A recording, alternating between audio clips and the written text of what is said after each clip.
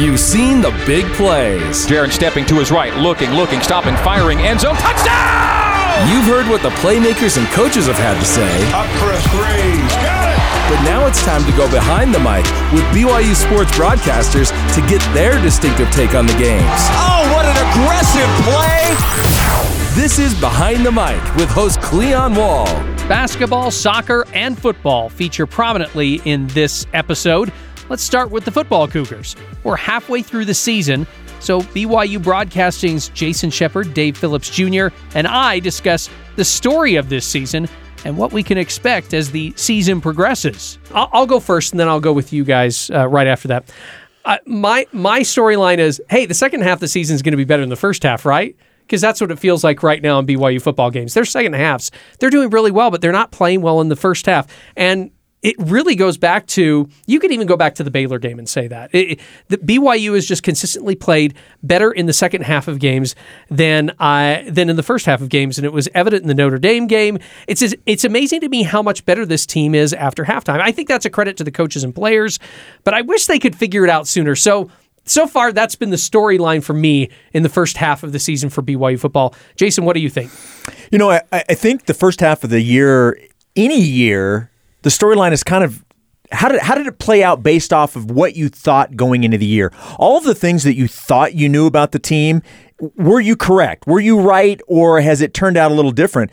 And I think I still probably go back to the schedule that BYU had this year. The 4 games that were always going to determine what type of season it was for BYU, you know, we're getting close to the last one. And you had the Baylor game, you had the Oregon game, Notre Dame, and now Arkansas. We know how the first 3 have played out. Now we're still waiting for the result of Arkansas. But that storyline hasn't changed because we're still waiting to find out. Things went really well for BYU against Baylor. Did not go so well in the game at Eugene against the Oregon Ducks, and obviously, you know, a loss in Vegas to Notre Dame. So I think the storyline is how's BYU going to fare ultimately when we get through those 4 big matchups, because that really then sets the table for what really is left for the rest of the season in terms of what you're playing for. Obviously, bowl eligibility will always be there, but what type of opportunities are still there for you once you get past the Arkansas game? Dave. I think one of them is just injuries. I think it's been amazing to see. This last game was the first time that you had Puka and Gunner on the field together, and that it didn't last the full game. So it's interesting that there's a lot of defensive players missing. There's a lot of offensive players that are inconsistent on who's in there. Miles Davis has a massive game, then he's gone for a couple weeks. Chase Roberts emerges, and then he's gone for a couple weeks. So it feels like they can't get in this rhythm because of injuries and so who is this BYU team when they're at full strength, I think is the interesting thing. And like Jason said, the schedule lightens up a ton after you get past Arkansas. So are we going to start to see a really, really good BYU team that finishes strong? And the schedule sets up for that. If you got guys coming back from injury and coming up and finishing strong, that can help with your bowl placement. It's how you finish. Look at some of the teams. Utah State, not very good in the beginning of the year last year, finished strong, won the Mountain West Conference. Utah, the same thing. This is a team BYU beat handedly, and then they go on to the Rose Bowl. So it's how you finish, and so I think if BYU can stay healthy, one more tough game, and then they can run through, and the second half of the season is just that momentum leading to a big bowl game, hopefully. So what will the story of the second half of the season be? Junior, we're going to start with you. I think it's just BYU rolling. I think that they go through and they start to put it all together, and they start to play teams where you can make some mistakes and just keep going. And I think that momentum is going to build leading into the Big 12. I really think this is the year BYU doesn't have a bowl tie-in. You go on a 6-game winning streak to end the season. You're going to be bound for a pretty decent bowl, and I'm excited for that. Yeah, it's really going to be how this team finishes, because once you get past Arkansas, as we've mentioned, look, not that any game is going to be easy, but the schedule certainly lightens up. You still have to go to Boise, and that's just it's a hard place to play. So that's still on the schedule. You still have trips to Liberty and in places like that. But, there's an opportunity for BYU to get on a roll to end the year. And look, it is a big deal how BYU finishes its final season as an independent. You really want to set the tone for what this program is going to continue to look like as it makes its way into the Big 12 next year. I think identity is my storyline for the second half of the season. I think this team kind of finds their identity. The offense will balance. The defense will get off the field quickly, at least quicker than they have been in some of those games. The kicking game will go back to normal. That doesn't mean BYU is going to necessarily win out. I'm not sitting here predicting that, but I'm going to say they're going to find their identity and we're going to notice it. It just means that they're going to stick to that. And by the way, is diversity identity? I think we've seen that a little bit this year, meaning when BYU played Baylor and they had a hard time with the rushing attack, we noticed that in that game. And then some of the subsequent games when they had a hard time with the rushing attack, they went to the passing attack because they're like, well, this is working right now. But eventually the rushing attack is kind of finding its way back. But it feels like to me that their identity is still pass first, maybe rush second. I think that they're going to kind of hopefully stick with that, but also trying to get that identity of we do need that rushing attack because we can't just throw Jaren Hall out there and have him throw 50, 60 times a game. We had a discussion on BYU Sports Nation a week or so ago, and the question was, can BYU, I'm trying to remember the exact phrasing that we used, but essentially is Jaren Hall's arm enough to carry the BYU offense? And overall, it really has been. Certainly, you'd need to get much more consistency out of the ground game, but Jaren Hall's arm has proven to be so important for this team. And look, and I've said this a couple of times, the fact that BYU has the record that it does, putting up some of the numbers that they are, and they've not asked Jaren Hall to really use his legs very much, I think that's been huge. Number one, because he's able to showcase his arm, and we know this is a guy that's going to play on the next level. The other part is you're not opening him up for more opportunities to get hurt by running the ball. So I think that's been a big positive for this team. No, and I think we're kind of downplaying, and I think we kind of forget the huge loss that Tyler Algier was. The mistakes or the things that he made up for just in talent. And the running style with Chris Brooks is probably different than anything he's ever done. Zone, where he's cutting back.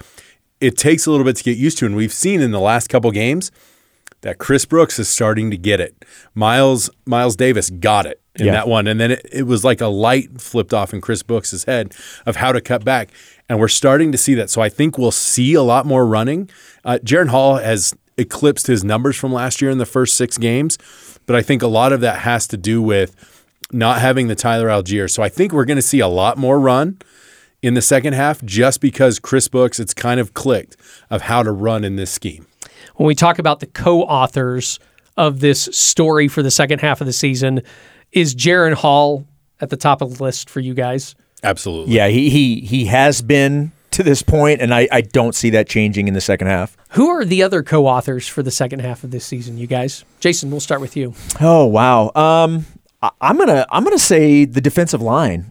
It was a question mark coming into the year, and right now it's the inability to slow down the opposition's run at the point of attack, has caused some issues. So I would say the defensive line is going to determine a lot of what happens in the second half.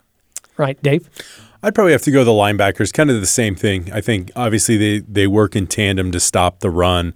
BYU's strength on defense is arguably the linebackers. I know the secondary has been really good, but without Malik Moore, that's a hit. Not a death blow, but it's a big hit. But I think the linebackers filling in those run gaps and stopping, but also in the pass protection, we've seen Max Tooley with a couple pick sixes. I think that the linebackers are going to really need to kind of fill those holes. Dude, the other guy I was thinking of was actually Micah Harper. I think it's been fun to see him kind of step into the starting role the past few weeks. I think the more playing time he gets, I think we're going to see some good things from him coming up. And there might be some growing pains too. I mean, that's just what it's like when you're a freshman and you're you're just starting out. Look, I think the BYU secondary, the corners, safeties, I think overall they've played really well this season. I mean, look, there's always room for improvement everywhere. Jaron Hall will tell you there's room for his own improvement. But overall, I've been pretty impressed with the development that we've seen in the Cougar secondary. A big thanks to those two guys. Now, coming up next, Nani Falatea says she learned a lot from the star guards who played BYU women's basketball, and now she has the job of trying to replace them. Plus, what it takes to make the perfect long snap.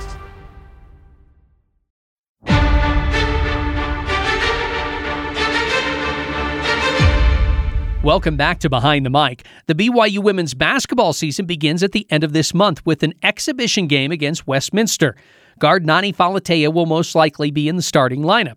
She averaged 11 minutes a game playing behind a trio of star guards in Shaylee Gonzalez, Tegan Graham, and Paisley Harding. Those three are now gone, and so is the coach that recruited her, Jeff Judkins. I was sad. He's a great guy and he was a great coach, and, he's the person that got me here to BYU, and I absolutely love it here. So, of course, it was sad. It was a little bit upsetting just because, I was looking forward to being coached by him for all 4 years, but whatever's best for him and his family. So, any thoughts at all about maybe I should go look for somewhere else? Just because, you get used to the coach and what they do and things like that, and there are plenty of other options to go. Or did you think, let's see how this plays out here first? Yeah, of course, I think when it all first happened, there was a lot going on in my mind. Like, I just wasn't sure because, no idea who's going to be coming in to replace Juddy, and but ultimately, I decided, I feel like BYU is the place I want to be, and whoever's going to come in, I trust the admin, so give it a shot. What was it like when Coach Whiting first contacted you to talk to you? It's kind of wild because I've known her for a pretty long time. Since we were younger, I kind of played with and against her club team, so I've always known her. So it was kind of like so interesting. It was more like catching up than anything else. So. How are Coach Judkins and Coach Whiting's styles different? I'd probably just say how intense Amber is compared to Juddy, especially with how the team was last year.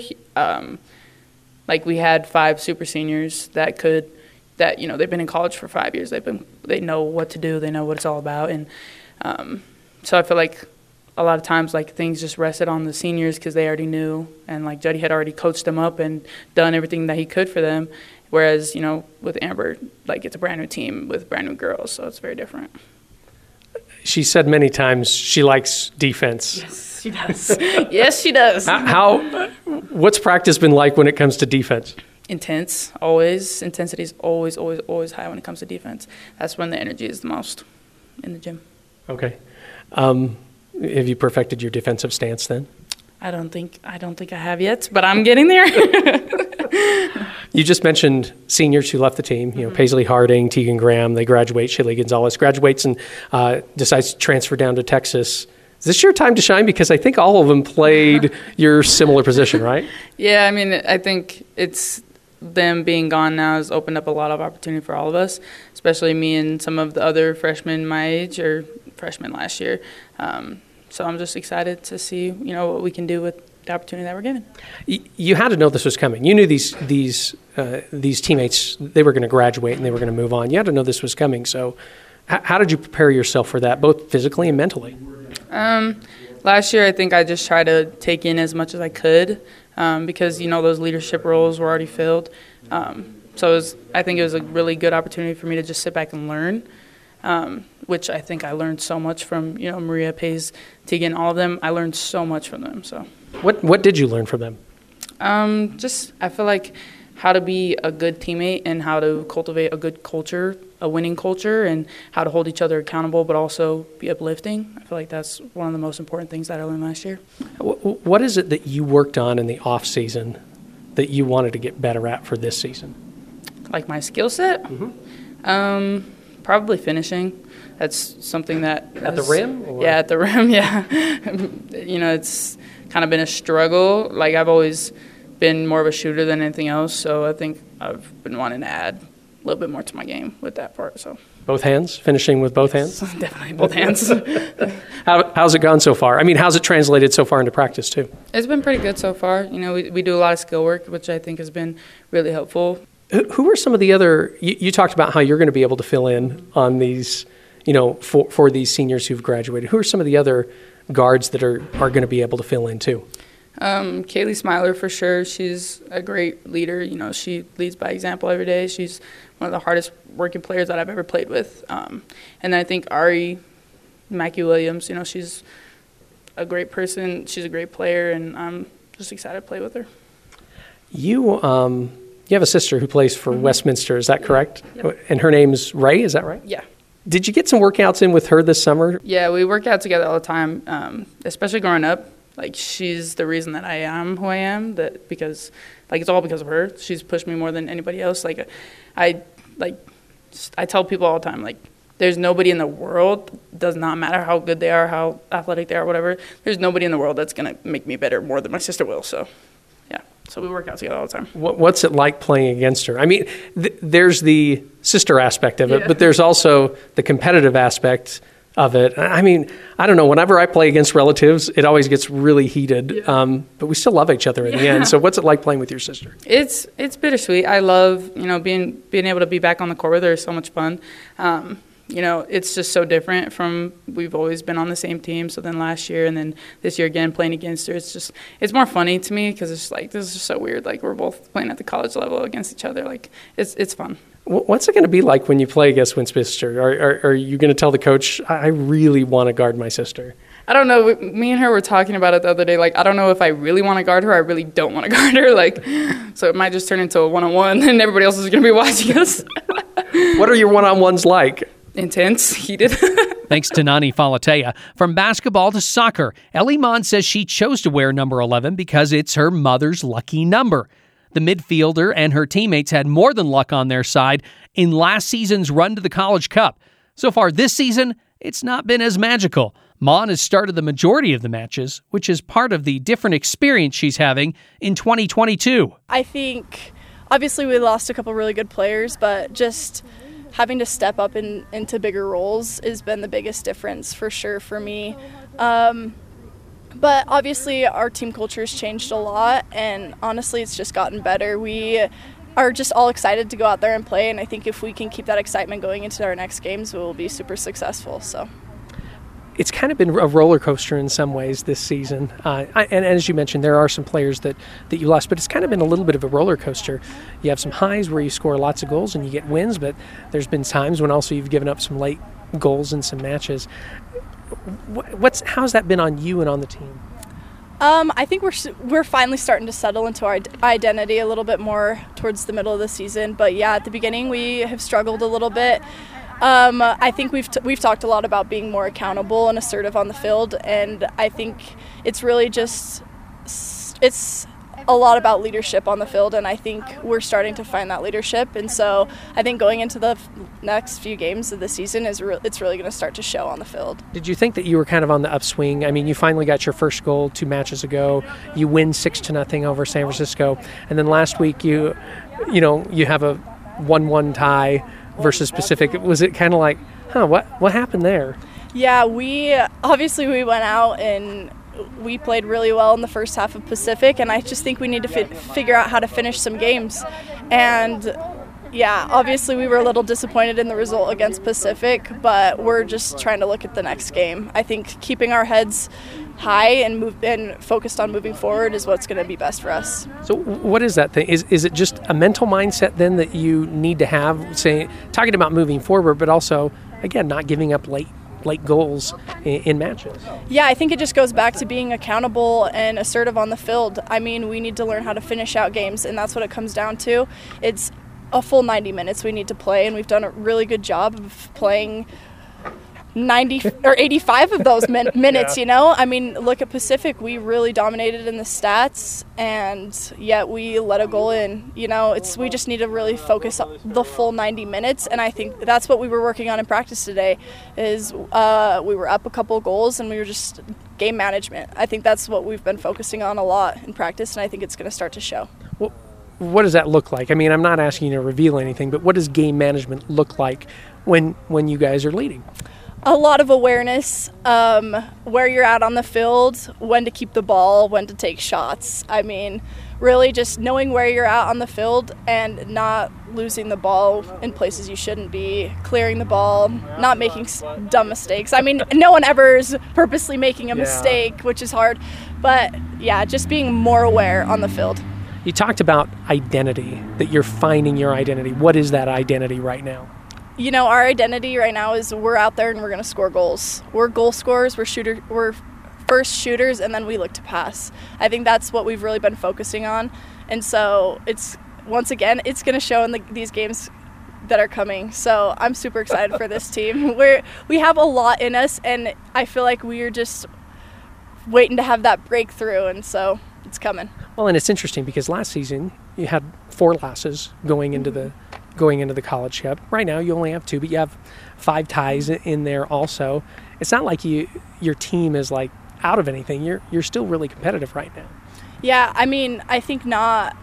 You know how they changed the rule where we don't have overtime anymore? That's changed the game a lot for us. If you look at all the stats, we almost score goals in the last couple of minutes of the game, even when we're tied. And so all those ties really should be wins in most cases. But, yeah, we're just looking to go forward. So, what gives you hope in these last 6 matches of the season?